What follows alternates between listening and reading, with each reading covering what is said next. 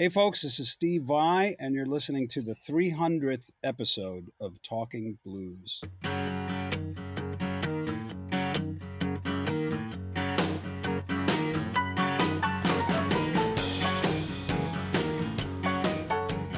I was so sorry to hear about the fact that you had to postpone your tour. It must be devastating for you.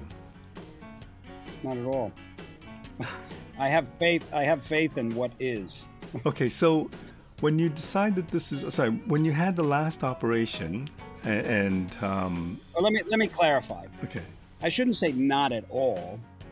It was obviously, as you know in your life, and as everybody knows, we confront challenges all the time, and I used to see challenges as problems and obstacles. But through life, I learned a lot more about myself and about um, the quality of thinking, the quality of the kinds of thoughts we think. And I noticed something very interesting. When you look back at the past, so many times there's been situations where you expect that things should go a particular way, and but they don't. They change. Things change based on the way you expect them to go. Sometimes they fall into place the way you like it, but I've come to the understanding that anything that happens to us is actually in our best interests, whether we see it that way or not.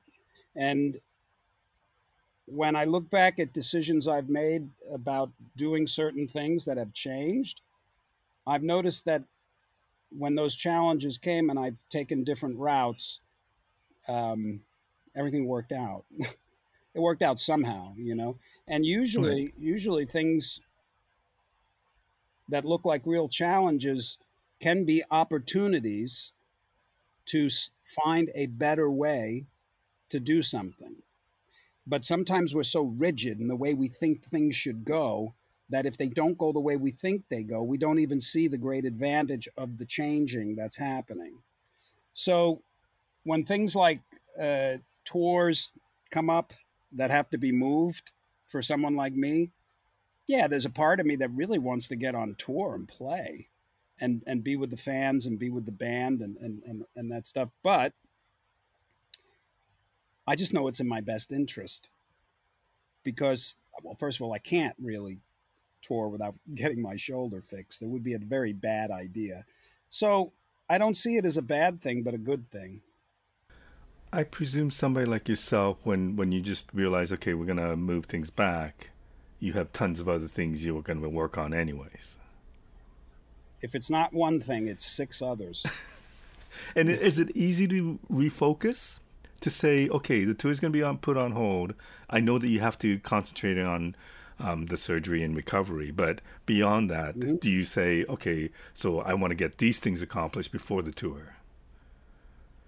I like to set goals like that. I we always do that. We're always kind of like setting goals. Um, and I've also discovered something very interesting. A person can only get done as much as they can get done, right? I Mm-hmm. mean, doesn't that make sense? Yeah. Okay.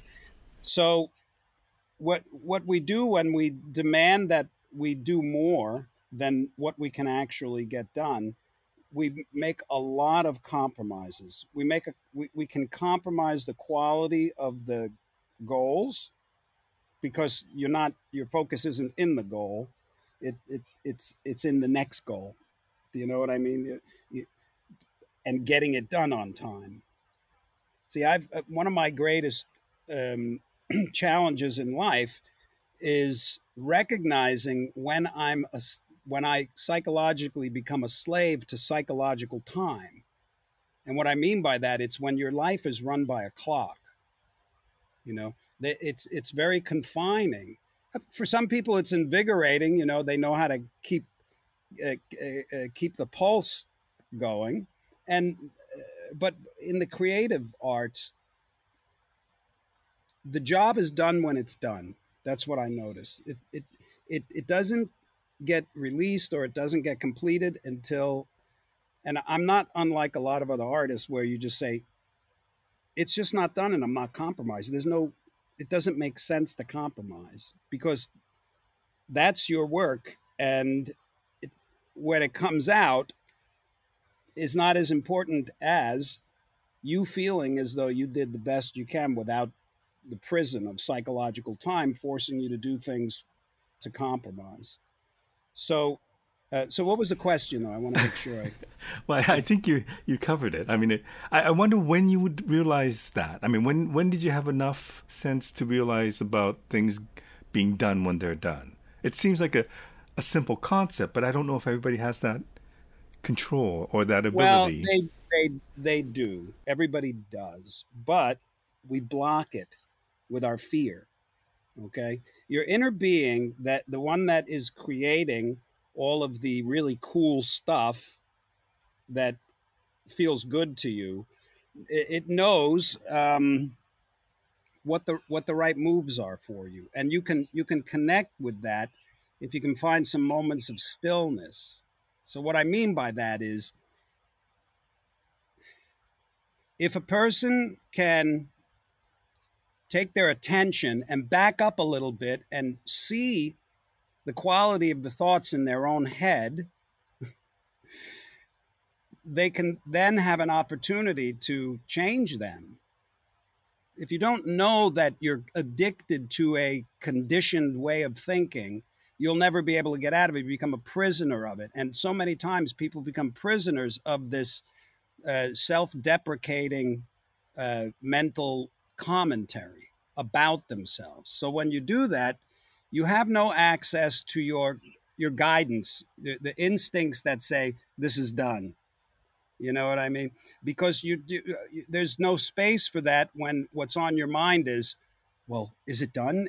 What if somebody thinks it's not done? What you know? These what if it's not good enough for this and that, and all of these kinds of unnecessary thoughts that disrupt your ability to know, ah, it's done. You understand Yeah, what I'm yeah. saying? I Yeah. wonder.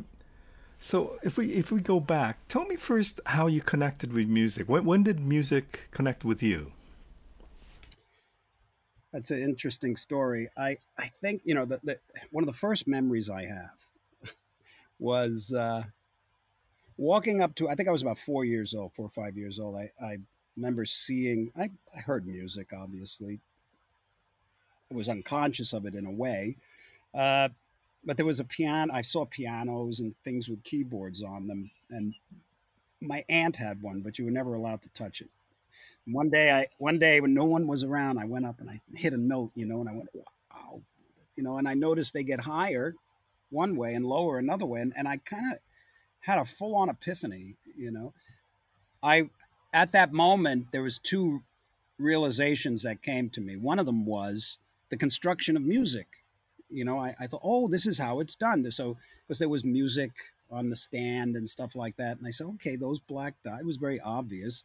I don't know why. I think this is something that happens to people that are musically inclined. Um, I just had a recognition of what music was. The composition of it. When I would hear music, I said, okay, I get it now. It's all kind of like this. And it was really uh, a wonderful revelation, because it was just boom, and it all came like in a moment. And also another realization that came at the same time, basically, or maybe a moment after, was that I could create music and that the process of it was infinite. And this is how you do it. It, it was the realization that if I had musical ideas, this is how you can get them out. So there was this connection, and I knew I had. I don't know why. Not that I had musical ideas, but I understood the vastness of the creative process of making compositional music. So then I pooped my pants. I was 4. I hit the note and I went, oh, oh. Just kidding. Or maybe not. But Um, that was the first time I could remember being lit up musically. and did it want to make you follow music immediately? Did it make you want to play the Oh, piano? not play. Yeah, yeah, it did. But I had no opportunity until my 6th birthday on 6/6/66. I turned 6, and my mother gave me a little spinet organ. It was maybe about that big, and I sat at that thing nonstop, making playing anything that I could possibly hear. And the first actual melody I ever played was on that little organ, and I went right to it and I played it right off the bat. It was surprising. It was a song from the movie Hush Hush Sweet Charlotte with Betty Davis. It was a horror film, Yeah, yeah, and the really movie scary. scared the death out of it. I mean, did you see it? Yeah, yeah. It's freaking scary, especially for a little kid. And that haunting lullaby like melody that goes, hush, hush, sweet Charlotte, Charlotte, don't you cry. Hush, hush, sweet Charlotte, I'll love you till I die. And that's what I because that movie was just like haunting me, and I just went right up to the keyboard and I went boop, boop, boop, boop, and I played it. And I was like, I made music, scary music, but it's music. And from there on, it was all just anything I could play. And then you picked up the guitar, I think at the Yeah, age of 9 or somewhere around there? 12. 12. Yeah, I You, I first saw a kid playing the guitar in my school auditorium. I think I was probably like 6, and he was like 9, and he was like a god, because he had a guitar on, and he was 9, and I was only 6 or 7, whatever. And that's when I really felt. Well, that's when I first really saw a guitar in action, because this kid was just sitting. He was just sitting there strumming it, but it was the coolest looking thing I ever saw in my life. I was like, there it is. Oh my god, what is that? It looks so cool. I thought I'm never going to play that. It's way too cool for me. wow. Imagine that. So I admired the guitar from afar until I was 12, and then I heard Led Zeppelin. And when I heard Heartbreaker, that solo, I couldn't believe. I said, "That's it. I don't care what anybody thinks. I'm playing the guitar." And I put my radar out for a guitar, and a friend of mine had one, Richard Jankowski, and he sold it to me for $5, and that was it. Mhm. Was it that moment that you thought, this is what I'm going to do for my life?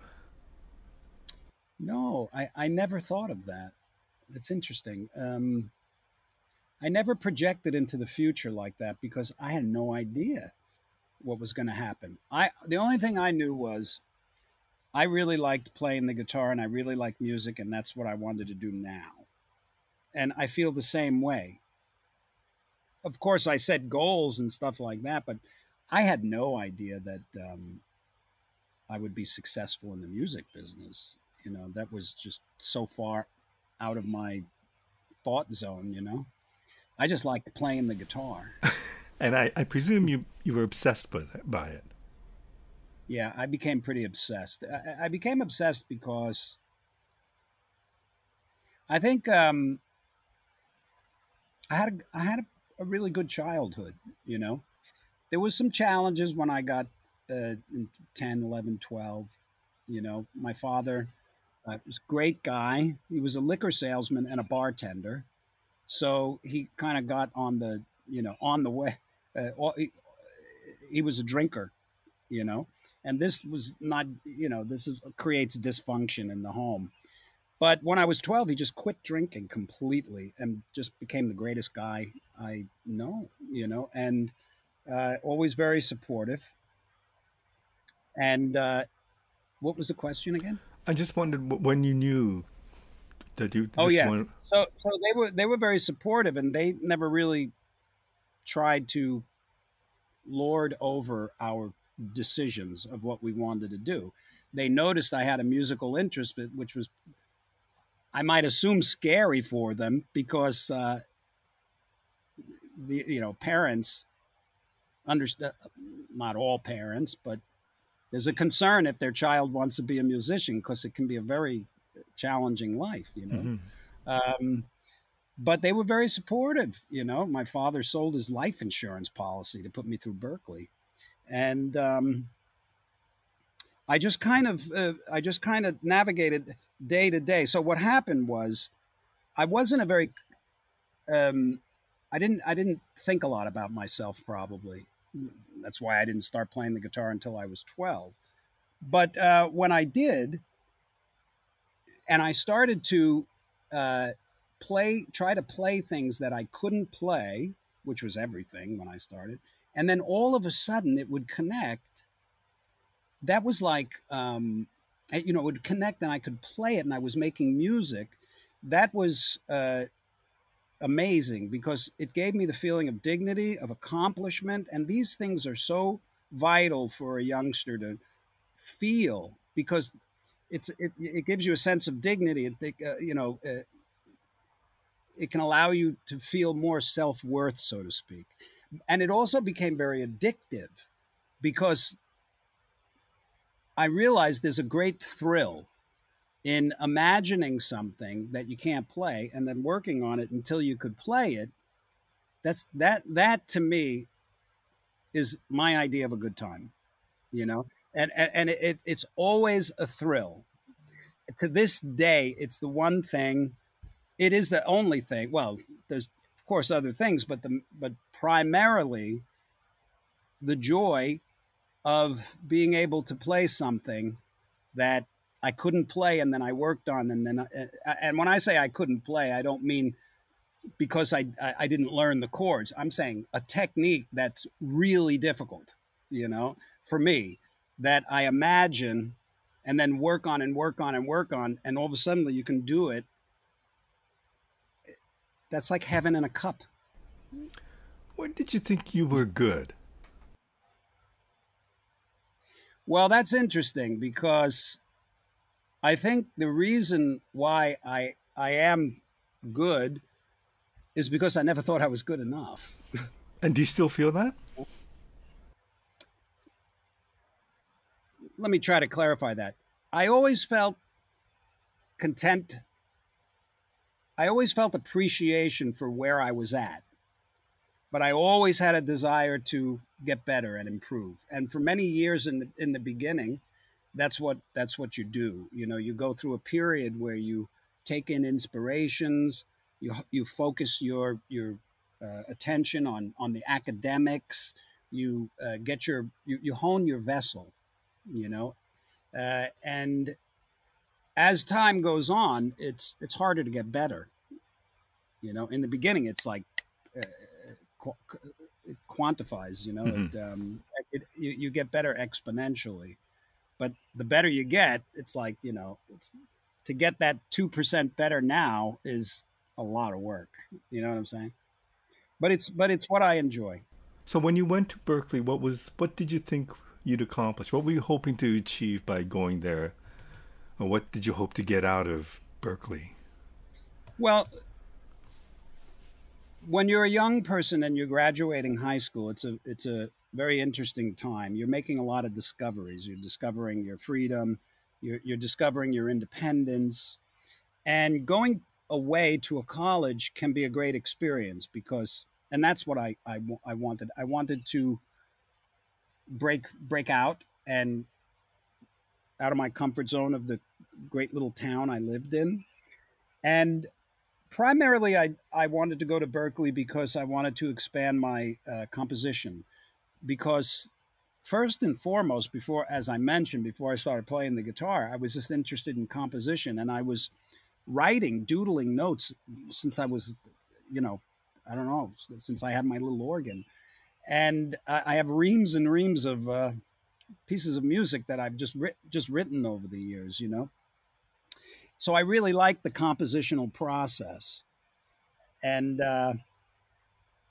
yeah, that kind of merged with my love for rock and metal, and it kind of creates the music that I make. But you work with orchestras. I presume that there is some classical background, or there is interest in classical music. Yeah, my greatest education came from the grades of seventh grade through 12th grade because in my school there was this music teacher. His name was Bill Westcott, and this guy was like a savant, you know. And he ran a 12th grade music theory class. And when I was in seventh grade, the orchestra, the band at the school, needed a tuba player. So I made a deal with them because they asked me, hey, why don't you take up the tuba? We need the tuba player. So I said, well, I'll tell you what, I'll take up the tuba and play in the band if I'm allowed to take this music theory class starting in seventh grade. It was a 12th grade class. And I don't think there was a lot of negotiating there because they saw an eager student. So I started playing tuba and I started taking this class that was just unbelievable. Bill Westcott kicked my ass. He taught me everything about music theory that I use today. I learned little more at Berklee. But this was 5 years in high school of intensive work every day.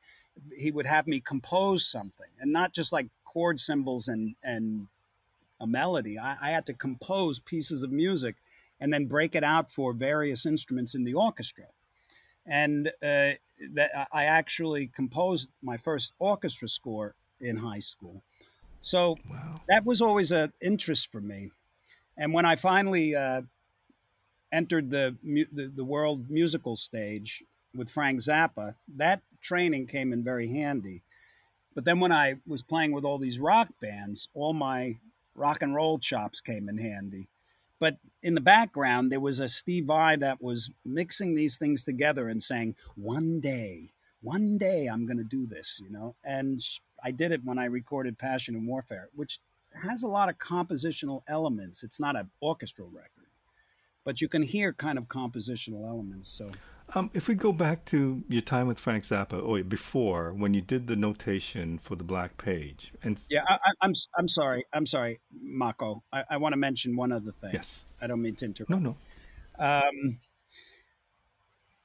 but I really did enjoy Berklee. You know, I went for a particular type of training and I got a lot more. Boston is a beautiful city. Berklee has changed tremendously since I went. I've been there a couple of years ago, and it's fascinating.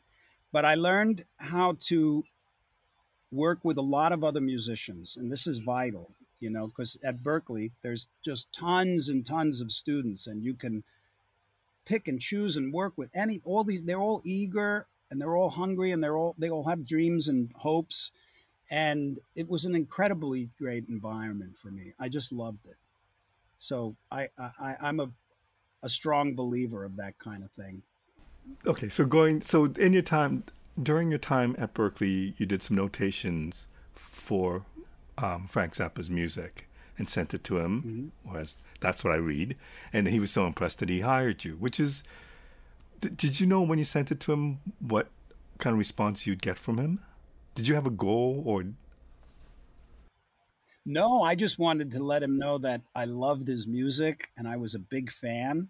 And you know, when somebody finds an artist that just kind of speaks to them, that you develop a connection and you want to express it to them. So that was really it. But I did send him a tape of my band, and I sent him a transcription that I had done of one of his very complex songs called The Black Page. And I was 18 at the time, so Frank actually was interested in trying me out for the band. But when I told him I was 18, he said, "You're too young." And he hired me as a transcriptionist. So I didn't expect any of this. To even want to try me out for the band, I was like, what? You know, Frank Zappa, you know? So, and I loved transcribing. So I started transcribing for Frank. everything from guitar solos and drum parts to orchestra scores, you know. And when I was 20, the day after my 20th birthday, I moved to California and started going up to the house, and that's when I started recording with Frank, and then I ended up auditioning for the band. But I still kept my transcribing going, and one of my tasks at the time for Frank was, at that time, when you write a song, you had to take the music and send it to Washington for it to be copywritten properly, right? So I had to go through Frank's entire catalog, and make sure every song had a lead sheet that had gone to, was sent in for copyright. And there were many that weren't. The songs were copywritten, but there was no piece of music, written music, to back it up. So that was like a year of just solid pounding, you know. And in between all that, I was learning the guitar parts for Frank, and touring and all that stuff. So What is it about the transcribing that you like? I like music notation. To me, music notation looks like art, and it always had a deep fascination. It was like a mysterious language that I wanted to know. I wanted to learn it, and the funny thing was, I kind of knew it. it. I think, we come into the world with different gifts, so to speak, different likes and dislikes and all this stuff. And why is it that some people come in and are they have a complete insight into, or the ability to go deep into a particular field, you know? So I think what happened when I was young, at that 4 years old, and I hit that piano note, perhaps that compositional musical interest side of me lit up right at that moment. And it was always a fascination with the little black dots. And transcribing offers the opportunity to, especially transcribing Frank Zappa's music, to develop your ear, and also just play with notes. I love to write notes, and and the dynamics, and it's like art. I just love it. Okay, so if I'm not mistaken, you're before you go to Berkeley, you're playing the bar circuit or the music scene in Long Island. I don't know Yeah. how much you've done or how far you extended that, but then all of a sudden now you're playing Years. with Frank Zappa, which is pretty Yeah. high up on the musical hierarchy. What did you learn Yeah. from that experience as a 19, 18-year-old guitarist? Well, probably a day doesn't pass where I don't think about that. I mean, use what I learned, Hmm. you know? And I mean, I was very young, so I was like a sponge, and it was Frank Zappa. So I watched very carefully everything that he did and how he did it, and just his overall thing. So I was a fan too. So one of the things I recognized about Frank was, what a free thinker he is. He's not confined by as much conditioning. He understands the freedom of his own creativity, which a lot of people don't.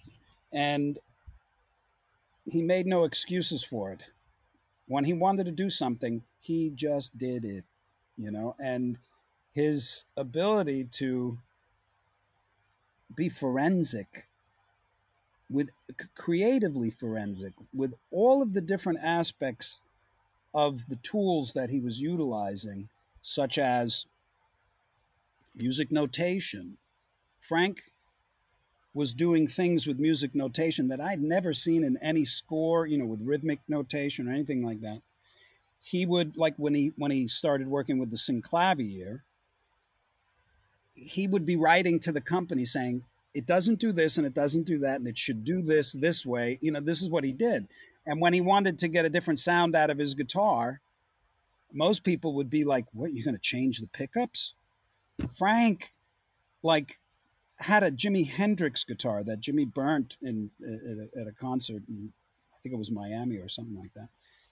And there was very little reverence paid to that guitar. He tore it apart and he put these parametric EQs in it and these modulators and things. No one was doing anything like that. So this is what Frank did. So when you're watching that and there's nobody to tell you, no, you can't do that. You develop an attitude of what do I want to do, as opposed to what do I want to do and what is it that they're telling me I can't. What actually, what am I telling myself in regard to why I can't? Because you're the only one that obstructs your own ability to be creative, you know. So that was something I took with me, and I didn't realize how much of that influence I was taking with me. And plus, Frank was always fair, you know. He never lied, and what he said he was going to do, he did. So I picked that up, and to the best of my ability.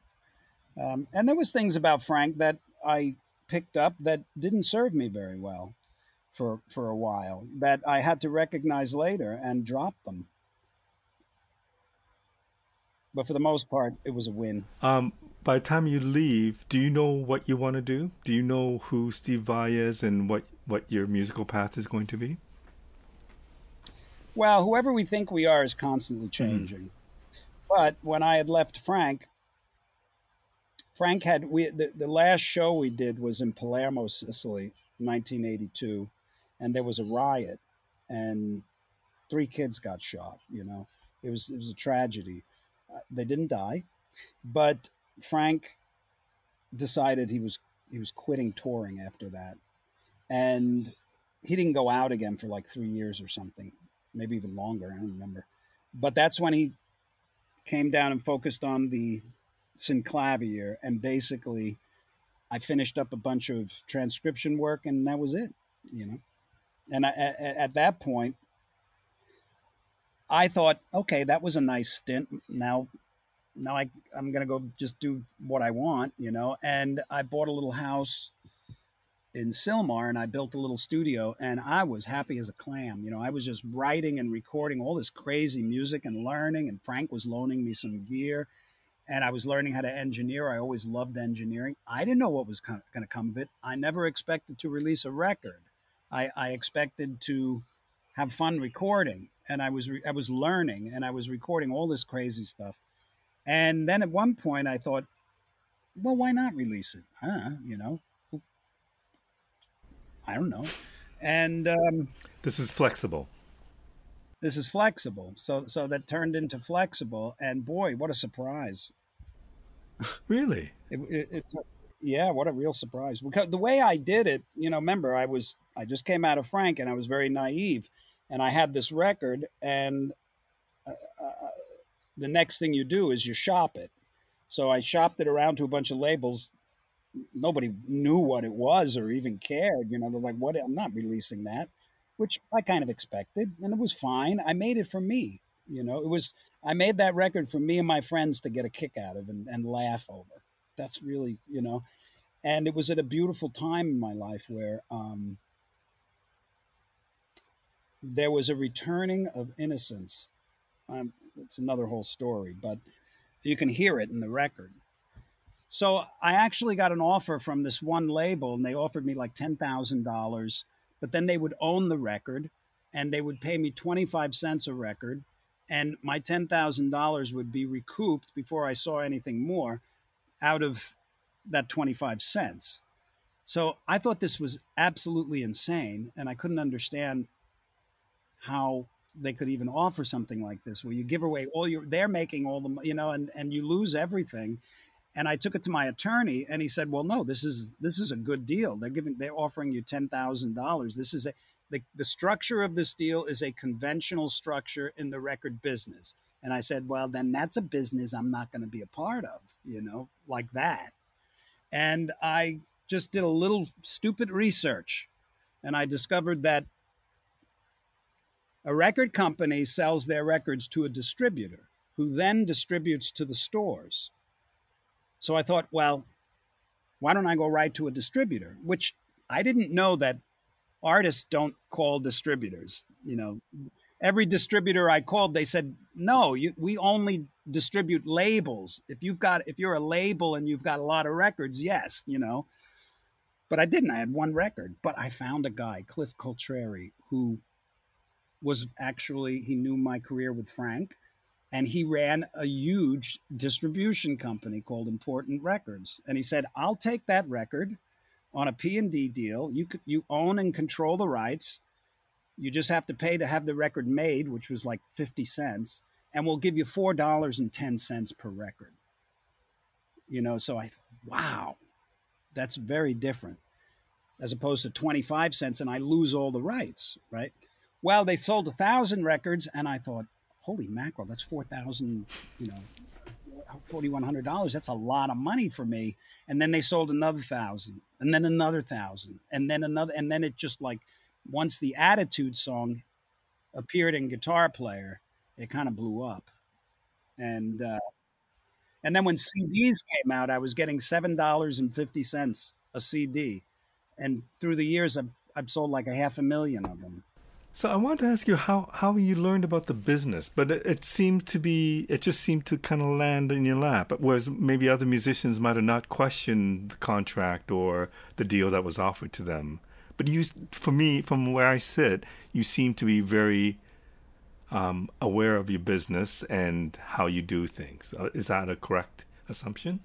I wasn't aware of the business, but I was aware when I felt some situation was trying to take advantage of me. You know that feeling. It's like, wait a minute, something's not right here. But a lot of musicians don't have that feeling, or a lot of musicians find because they're desperate.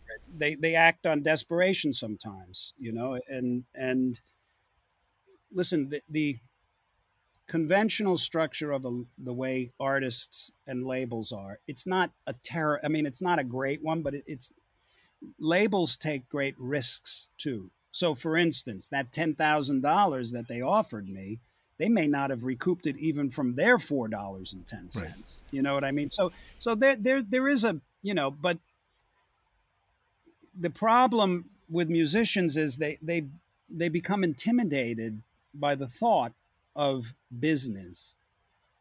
It's like, and even some of them are proud of that. They say, well, I'm a musician. I only deal with the music. I don't deal with the business. Right. And that's fine, as long as you have somebody that's got your back, and you have to do at least that. If it's totally of no concern for you to retain any of your intellectual property, to secure some kind of income for the future, to actually understand how the business works so that you can make a living, if that's of zero interest to you and you're just the kind of person that just wants to play, that's fine. That's fine. I can't say that you'd be better off or worse off. I assume you'll be much better off if you take a little attention and give it to your intellectual property protection. It's easy. It's not that difficult. There's nothing to be intimidated about. As a matter of fact, it's there for you. So like, for instance, if you're a musician and you write music, it's highly recommended that you start a publishing company. That protects your intellectual property. So a lot of musicians may say, publishing company? I'm not going to start any company. That's way too... No. You just go to ASCAP website, and it costs like nothing. Well, maybe it's a couple of bucks. It's not that much. Right. But creating a publishing company is very easy. It's not something you can't do. You fill out some papers and it's yours, and you don't have to file taxes on it or file a return or you could do all that, but there's very simple ways. You open it up as a DBA or something, and you're protected. It pays to kind of understand how, or to at least understand a little bit of the infrastructure of the music business, because as a musician through life, sometimes you're going to eat well. And sometimes it's going to be lean because our income goes like this as musicians. So there are many ways to monetize your intellectual property. And one of the things that musicians have going for them is when you monetize your intellectual property, it's evergreen, as long as something is still selling, it's you don't have to do anything anymore. Like, for instance, one way that I did, which a lot of artists do, is I monetize my YouTube account. Okay, so that's easy to do. And then any clips that come up that have me or my music or anything, they're captured by a company called Audium, that searches the internet, and then I monetize them. And I didn't even realize for like a few years how much money it was making. It was like a couple of grand a month, just free income, passive income. So there's a lot of ways you can put your radar out to protect your intellectual property and create an income stream. The rule of thumb is, if something doesn't feel right to you in your gut, not in your ego, in your gut, don't do it. You've received a lot of offers to join different bands over the years. When that happens, and you've certainly joined some great bands, is that what's the decision process? Because you obviously want to think about being your own artist. You want to establish your name as a solo artist. But when David Lee Roth or Whitesnake comes along and says, "Hey, we need you to join our band," what goes through your mind in making that decision? Okay, so when Frank Zappa auditioned me and then gave me the gig, what was going through my mind was, well, it's not my music. Well, first of all, I couldn't believe it. Yeah. It was a little intimidating.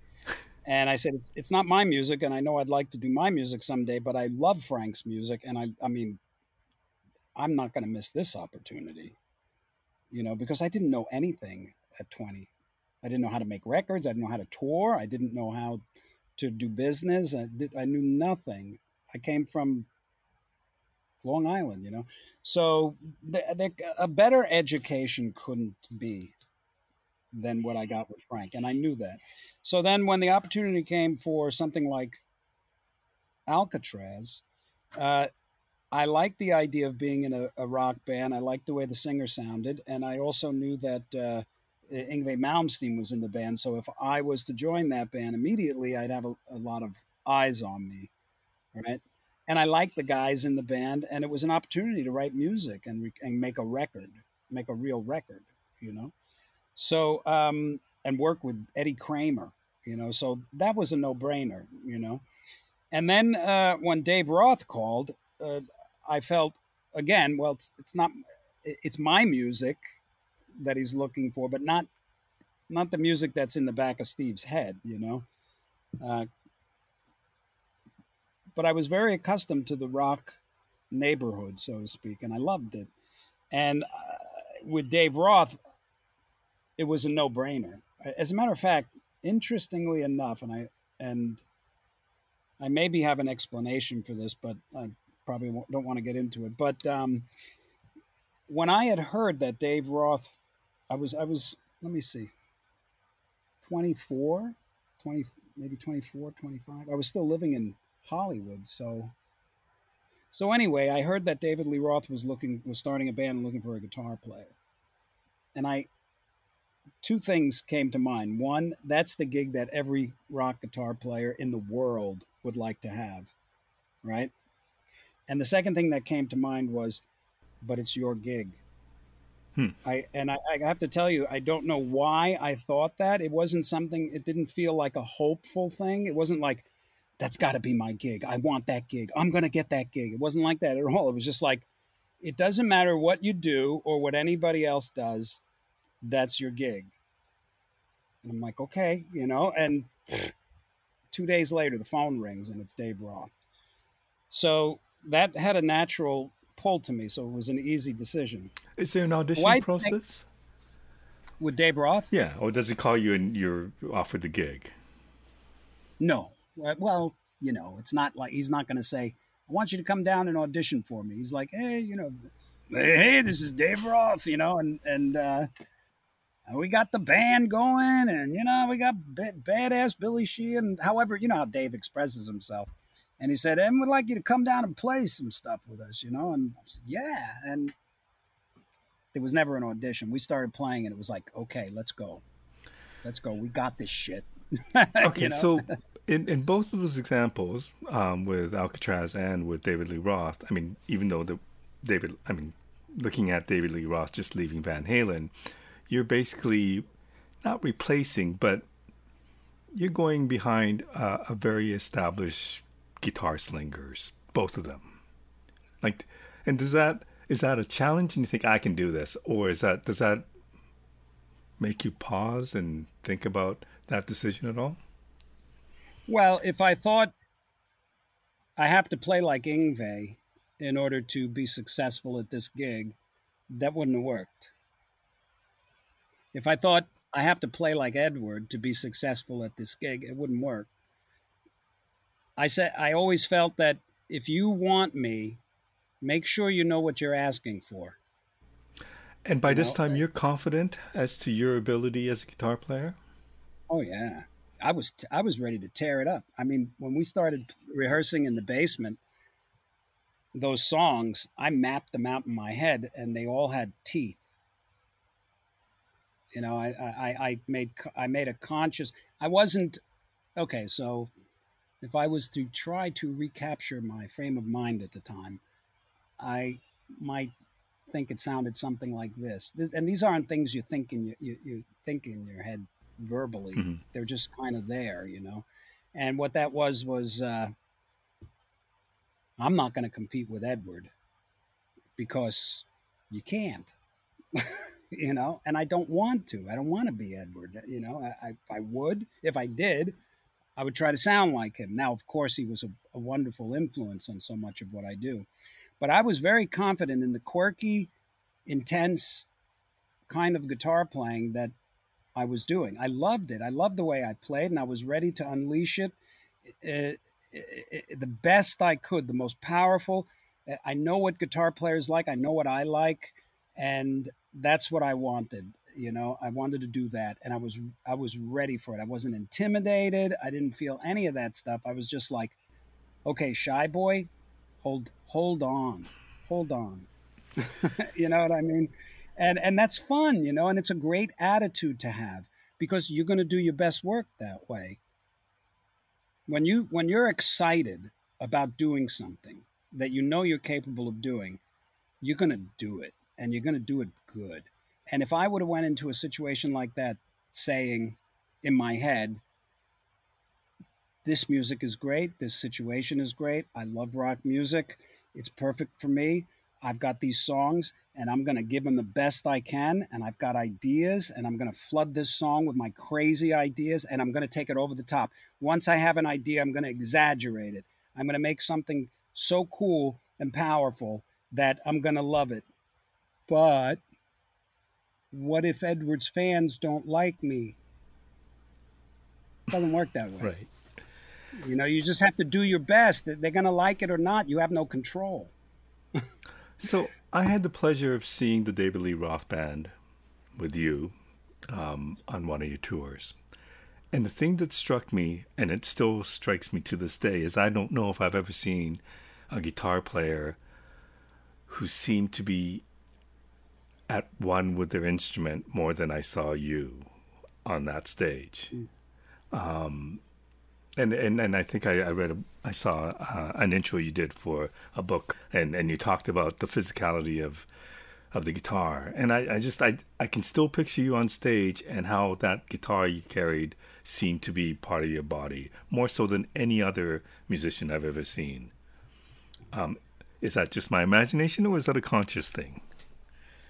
Well, I can't comment on that, but thank you. It's very encouraging whenever you hear that somebody is moved by what you do. It's encouraging.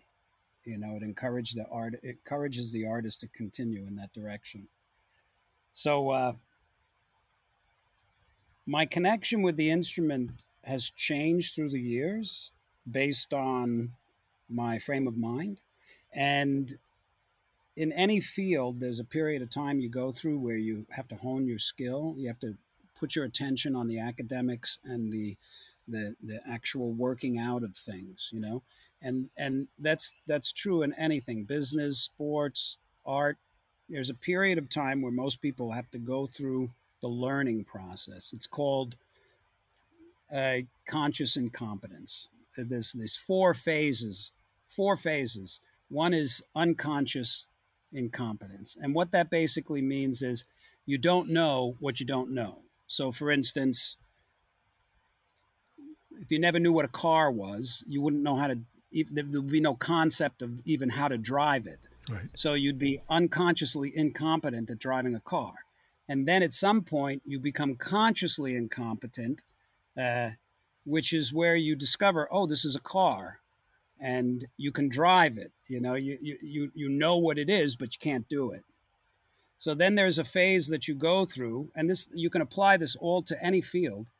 There's a phase you go through that's more like competent incompetence, meaning you're being competent at learning something you can't do.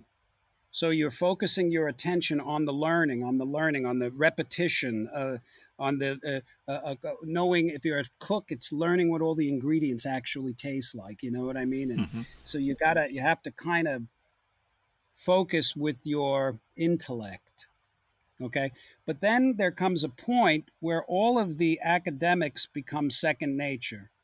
And when that happens, you enter the phase of unconscious competence because you don't have to think about what you're doing. It just happens beautifully. So now you're driving a car and when you're driving a car, you're unconsciously competent. You're not thinking, okay, here comes the brake. Okay, I got to put the brake on now. Okay, is this how the brake works? It's just like you don't even think about it. Right. But you're unconsciously competent at it. In order to have a connection with an instrument that's seamless, elegant, mellifluous, connected, and almost looks wizardry, you have to enter that unconscious competence state. And when in that state, you're creating an opening in your awareness, right? For your intuition, your musical intuition to flow freely. So if I had to explain what it was you were seeing to try to answer your question, you saw an artist who was being unconsciously competent. Interesting. When you toured with David Lee Roth, I presume that was at a level that was bigger than anything else you'd experienced before. What did that teach you? What did you learn from that experience? Which aspect of the music, of being a musician, do you want me to talk about? Because there was everything. Well, I mean, I'm thinking live, but maybe I'm wrong. Okay, I'll talk live. When I was in clubs in high school, and when I was in high school playing in clubs and stuff, there was a particular way that I related to the audience. I was new, I didn't know what I was doing. I was just trying to be cool. And when I was with Frank, I was unaware of the audience. Of course, I knew they were there, but my attention was bulletproof focus on Frank. It had to be. When you're a Zappa musician, you got to watch everything Frank is doing, because at any moment he'll give a signal or he'll do something, and you got to be on it. So when I joined David Lee Roth's band, that was completely different. It's a different brain muscle, because with Dave, I learned how to emanate to a large group of people. I learned how to perform, and I love performing. That was one of the greatest things I got from the Dave Roth band, because when you're in that band in the 80s, it was very different. We had the biggest light show in the world at the time. It was entered into the Guinness Book of World Record, the amount of lighting cans we had, like 11 tractor trailers with gear and stuff. And it was a huge machine, but the performance was, because the music was simple and we were performers. You had this big stage. You had to. We could run as fast as we could from one side of the stage to the other. We could act as crazy as we wanted. We could wear the silliest clothes and do crazy things with our hair. So that was so much fun, you know. And the thing that I learned was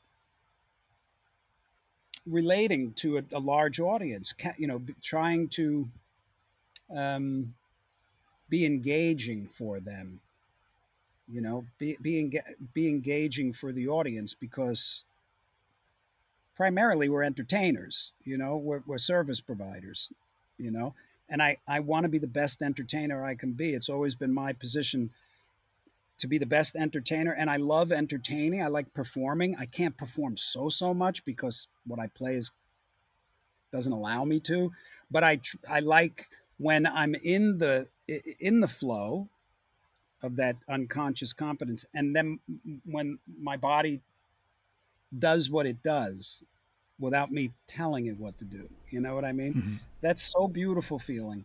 And I'm also a ham.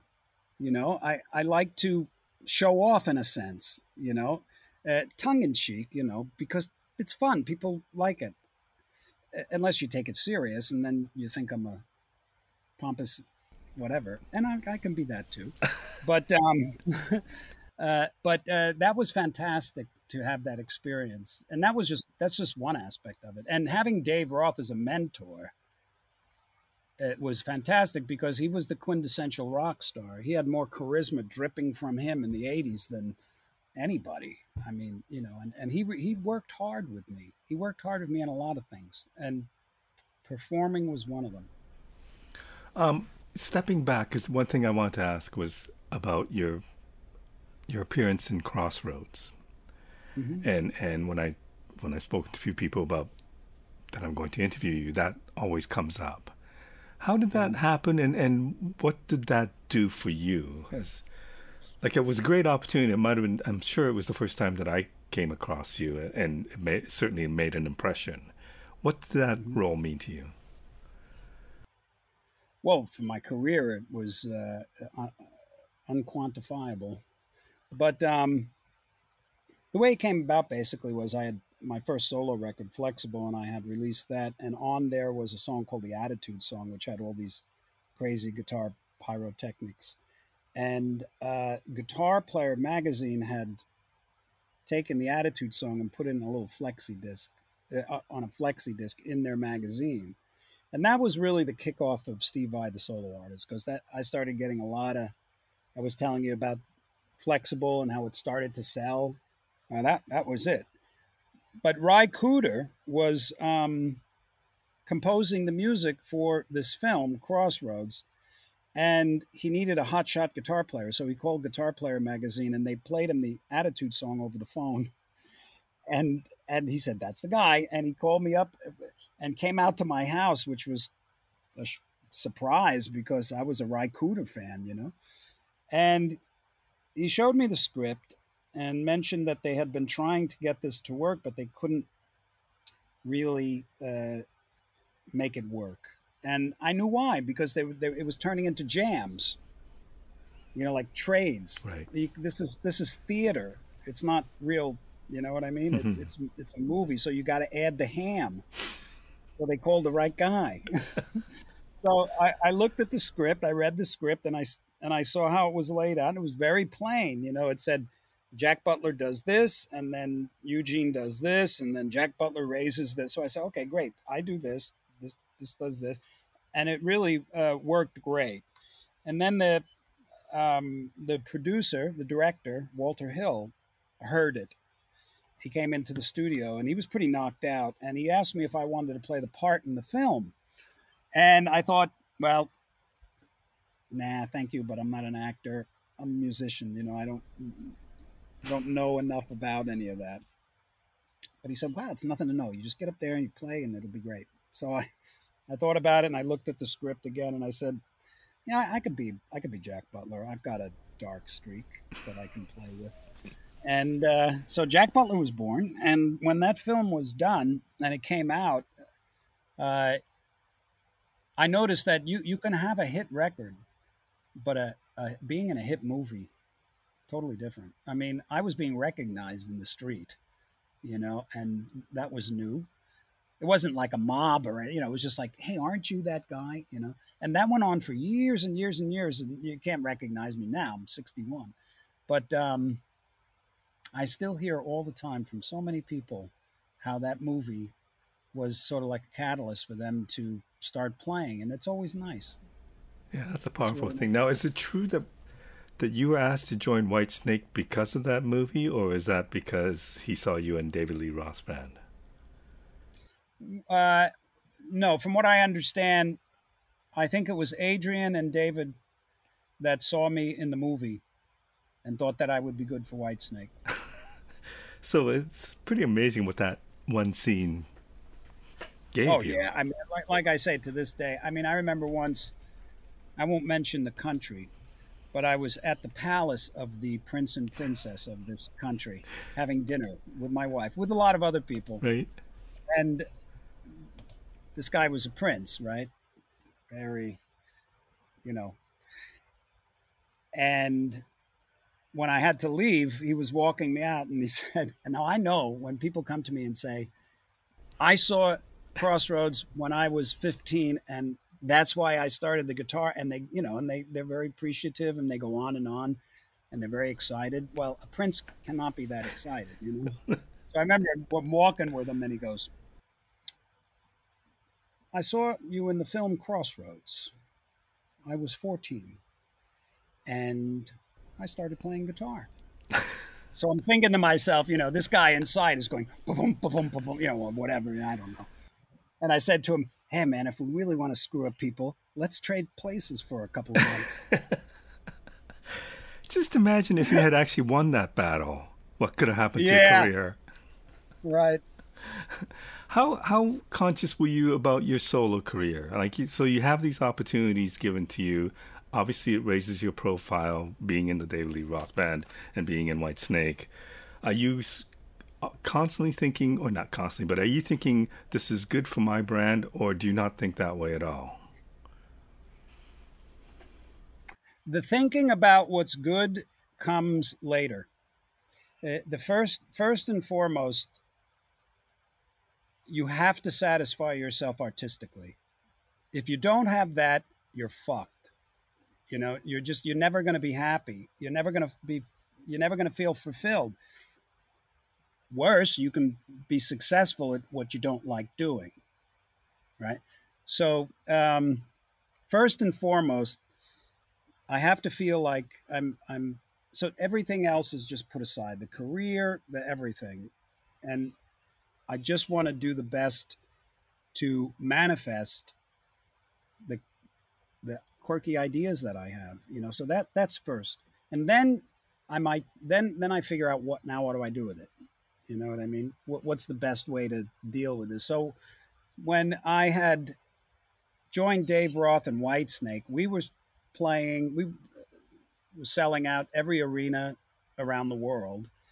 I was making a lot of money and we're selling millions of records. So I knew that it was fleeting and it was transitory and that I wasn't going to chase that kind of success my whole life, because that kind of thing requires you to think commercially to a degree. And that's fine if you're a commercial artist, but the artist that was sitting on my shoulder basically had a lot of other ideas, and they came out on Passion and Warfare. So when it came time to do Passion and Warfare, I actually felt that my career was probably over. The career of being a successful musician, rock star, is over. And I don't care, because I had all that, but I didn't have the expression of my music. I mean, I had it in various, bands and stuff, but not the undiluted music that I knew I wanted to do. Not that music that I had a secret excitement and passion for. And I knew if I didn't do that, it would become very obvious to me that was paramount. The success is fine. It's great. Having some financial security. Every now and then, people saying hi, I thank you. That's all great. I don't take that for granted, but it's nothing if you don't have your creative fulfillment, really. And that's when I made Passion and Warfare, and I thought literally that was it. No one's going to get this record. No one's going to. That has nothing to do with contemporary rock music or anything. It doesn't even sound like anybody's instrumental solo record. It's not Jeff Beck. It's not Yngwie. It's not Eric Johnson. It's not Satriani. And I didn't really even think about that. All I thought was, who are you, Vi? Do it now. Do it because you love it. And that's what I did. So it was a big surprise, frankly, when it was a success. And I remember I was on tour with Whitesnake, and I was in Toronto or something. Maybe it was America, but I was at a radio station, and Passion and Warfare had been out for 1 week. And I didn't hear anything about the numbers on it or anything. And I walk into the lobby of this radio station where I have to take an elevator and go up. And this guy walks up to me and says, "Hey, man, congratulations on your record." And I said, "Well, thank you." And he goes, I saw in Billboard that it's number 18 with a bullet, and it already is certified gold. So I thought he was talking to the wrong person, So instead of starting a conversation with the guy, I said, yeah, thank you so much. Yeah, it's great. Thinking he's thinking of somebody else. My record came out a week ago. I didn't hear anything like that. 18 with a bullet, gold? There's no way. So he's talking about somebody else. And I get in the elevator and I go up to the radio station and I sit down, and the first thing the guy says to me is, "How does it feel to have a record at 18 with a bullet that's 500,000 sold in the first week?" And I said, "What?" There you have it. Wow. And you worked on an album for like 5 years, did you not? Well, I didn't have much time to work on it full time. Right.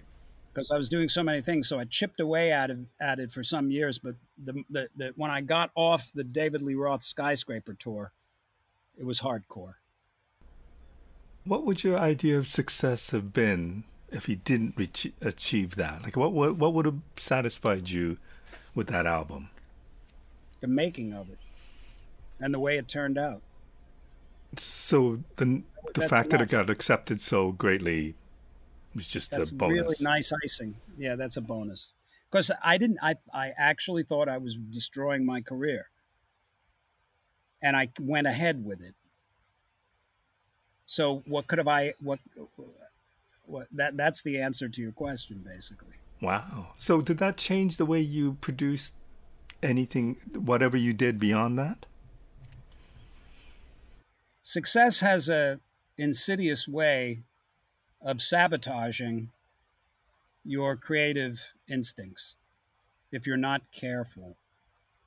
Because once you start selling a lot of records, and I'll just use the music business, and I've seen this happen time and time again, and I saw myself do it. Once you've had some success with something, everything changes, especially when you get into the top Billboard. People that you work with at that level want more. They want more success. Okay? So you find yourself, and I'm talking about your managers, your agents, your booking agents, your publicists, your record company, your marketing people. Everybody wants more of that, especially if you get a Grammy. And that's fine, but what can happen is the artist can become bamboozled, and their energy, their focus can be hijacked. And what it does is it can take them. Now, if you're Elton John and your focus is pop music and that's what you do best and you're doing really well with it, you're there. You're satisfied. If you're, let's say, Chick Corea, and you've got your music and it's unique and you're touching a particular audience, and you go out and you play to a certain size crowd, it's there. You're there. It's fine. You've got your infrastructure going. But most importantly, I discovered that you have to really have to be enjoying what you're doing. And if you start getting wooed to do things other than that, chances are it's just not going to work as well. It didn't work as well for me, that's for sure, when I did it. But I can imagine there's expectations, and when you see numbers like that on your solo album, do you automatically start thinking, well, maybe the next one's got to be bigger, or is it easy to Yeah. not worry about that? No, at the time, I was much younger too. I thought that's great. My next record is even going to be bigger, because that's what everybody in the label was surprised and shocked. And now they're like, okay, now you got to, you got to make a record with vocals, and you got to, So I'm thinking, so my shift changed, not entirely. There was still my musical integrity in it, but I was kind of derailed by the success. Do you understand? Hmm. Yeah, but it was great because I learned a tremendous amount. I learned vital lessons that served me very well moving forward. Okay, so moving forward now, you release a new album called Inviolate. It just came out this week, I believe, or last week. Um, It comes out on the 28th. 28th, sorry, this week. So you now move ahead. You're releasing an album on the 28th, Inviolate. How is the way you produce an album different from the way it was back then, having gone through the success that you've gone through? Well, I think if a person discovers in life what they really enjoy doing and they just keep doing it, the way that you do it will evolve, and the depth that you can achieve will evolve. So for me, that's been music.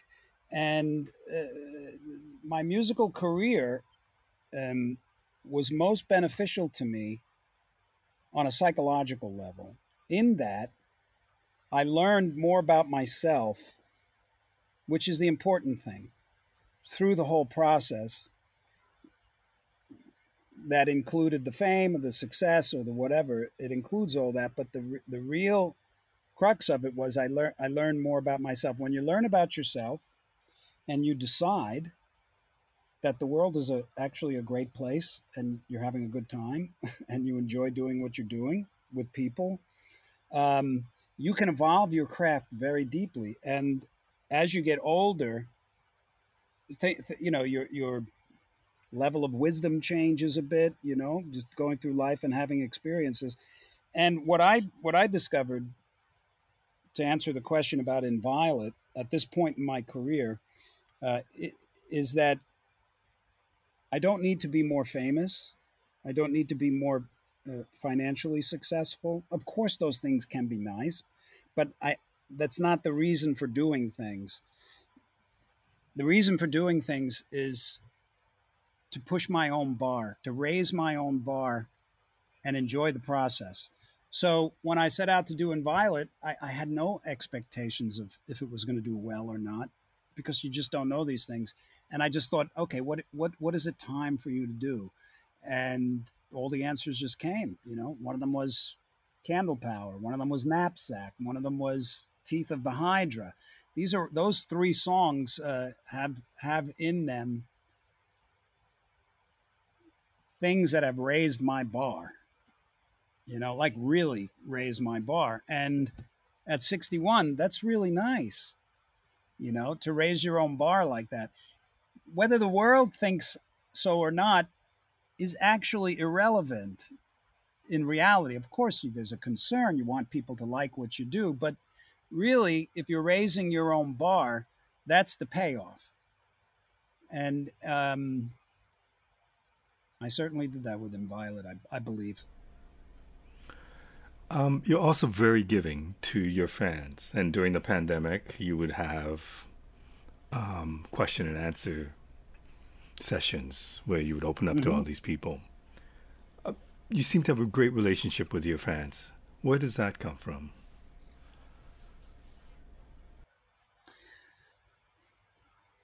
Well,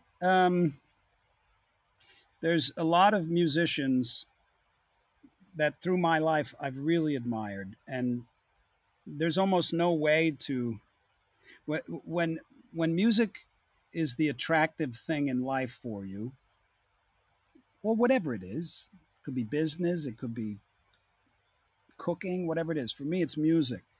When that's the thing that really lights you up, when you find an artist that really connects with you, it's like it's just heaven in a cup, you know. Like I would listen to like Led Zeppelin, you know, all so much Queen, and because I was a teenager in the '70s, you know, or even Stravinsky, or you know, the music that I listened to when I would listen to, I'll just take Led Zeppelin, you know. Uh, if I met Jimmy Page, there'd be no way for me to explain to him the quality of life that I've discovered through his creative efforts. There's no, you can't, you could say, even say that, but to show that appreciation, you can't really, you know, the words don't work, right? So there's a lot of artists for me like that, like Tom Waits, you know.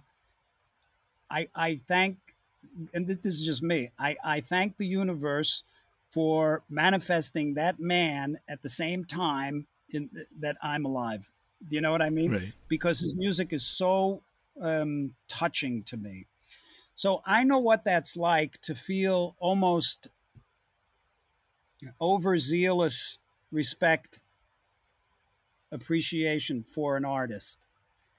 So it took me many years to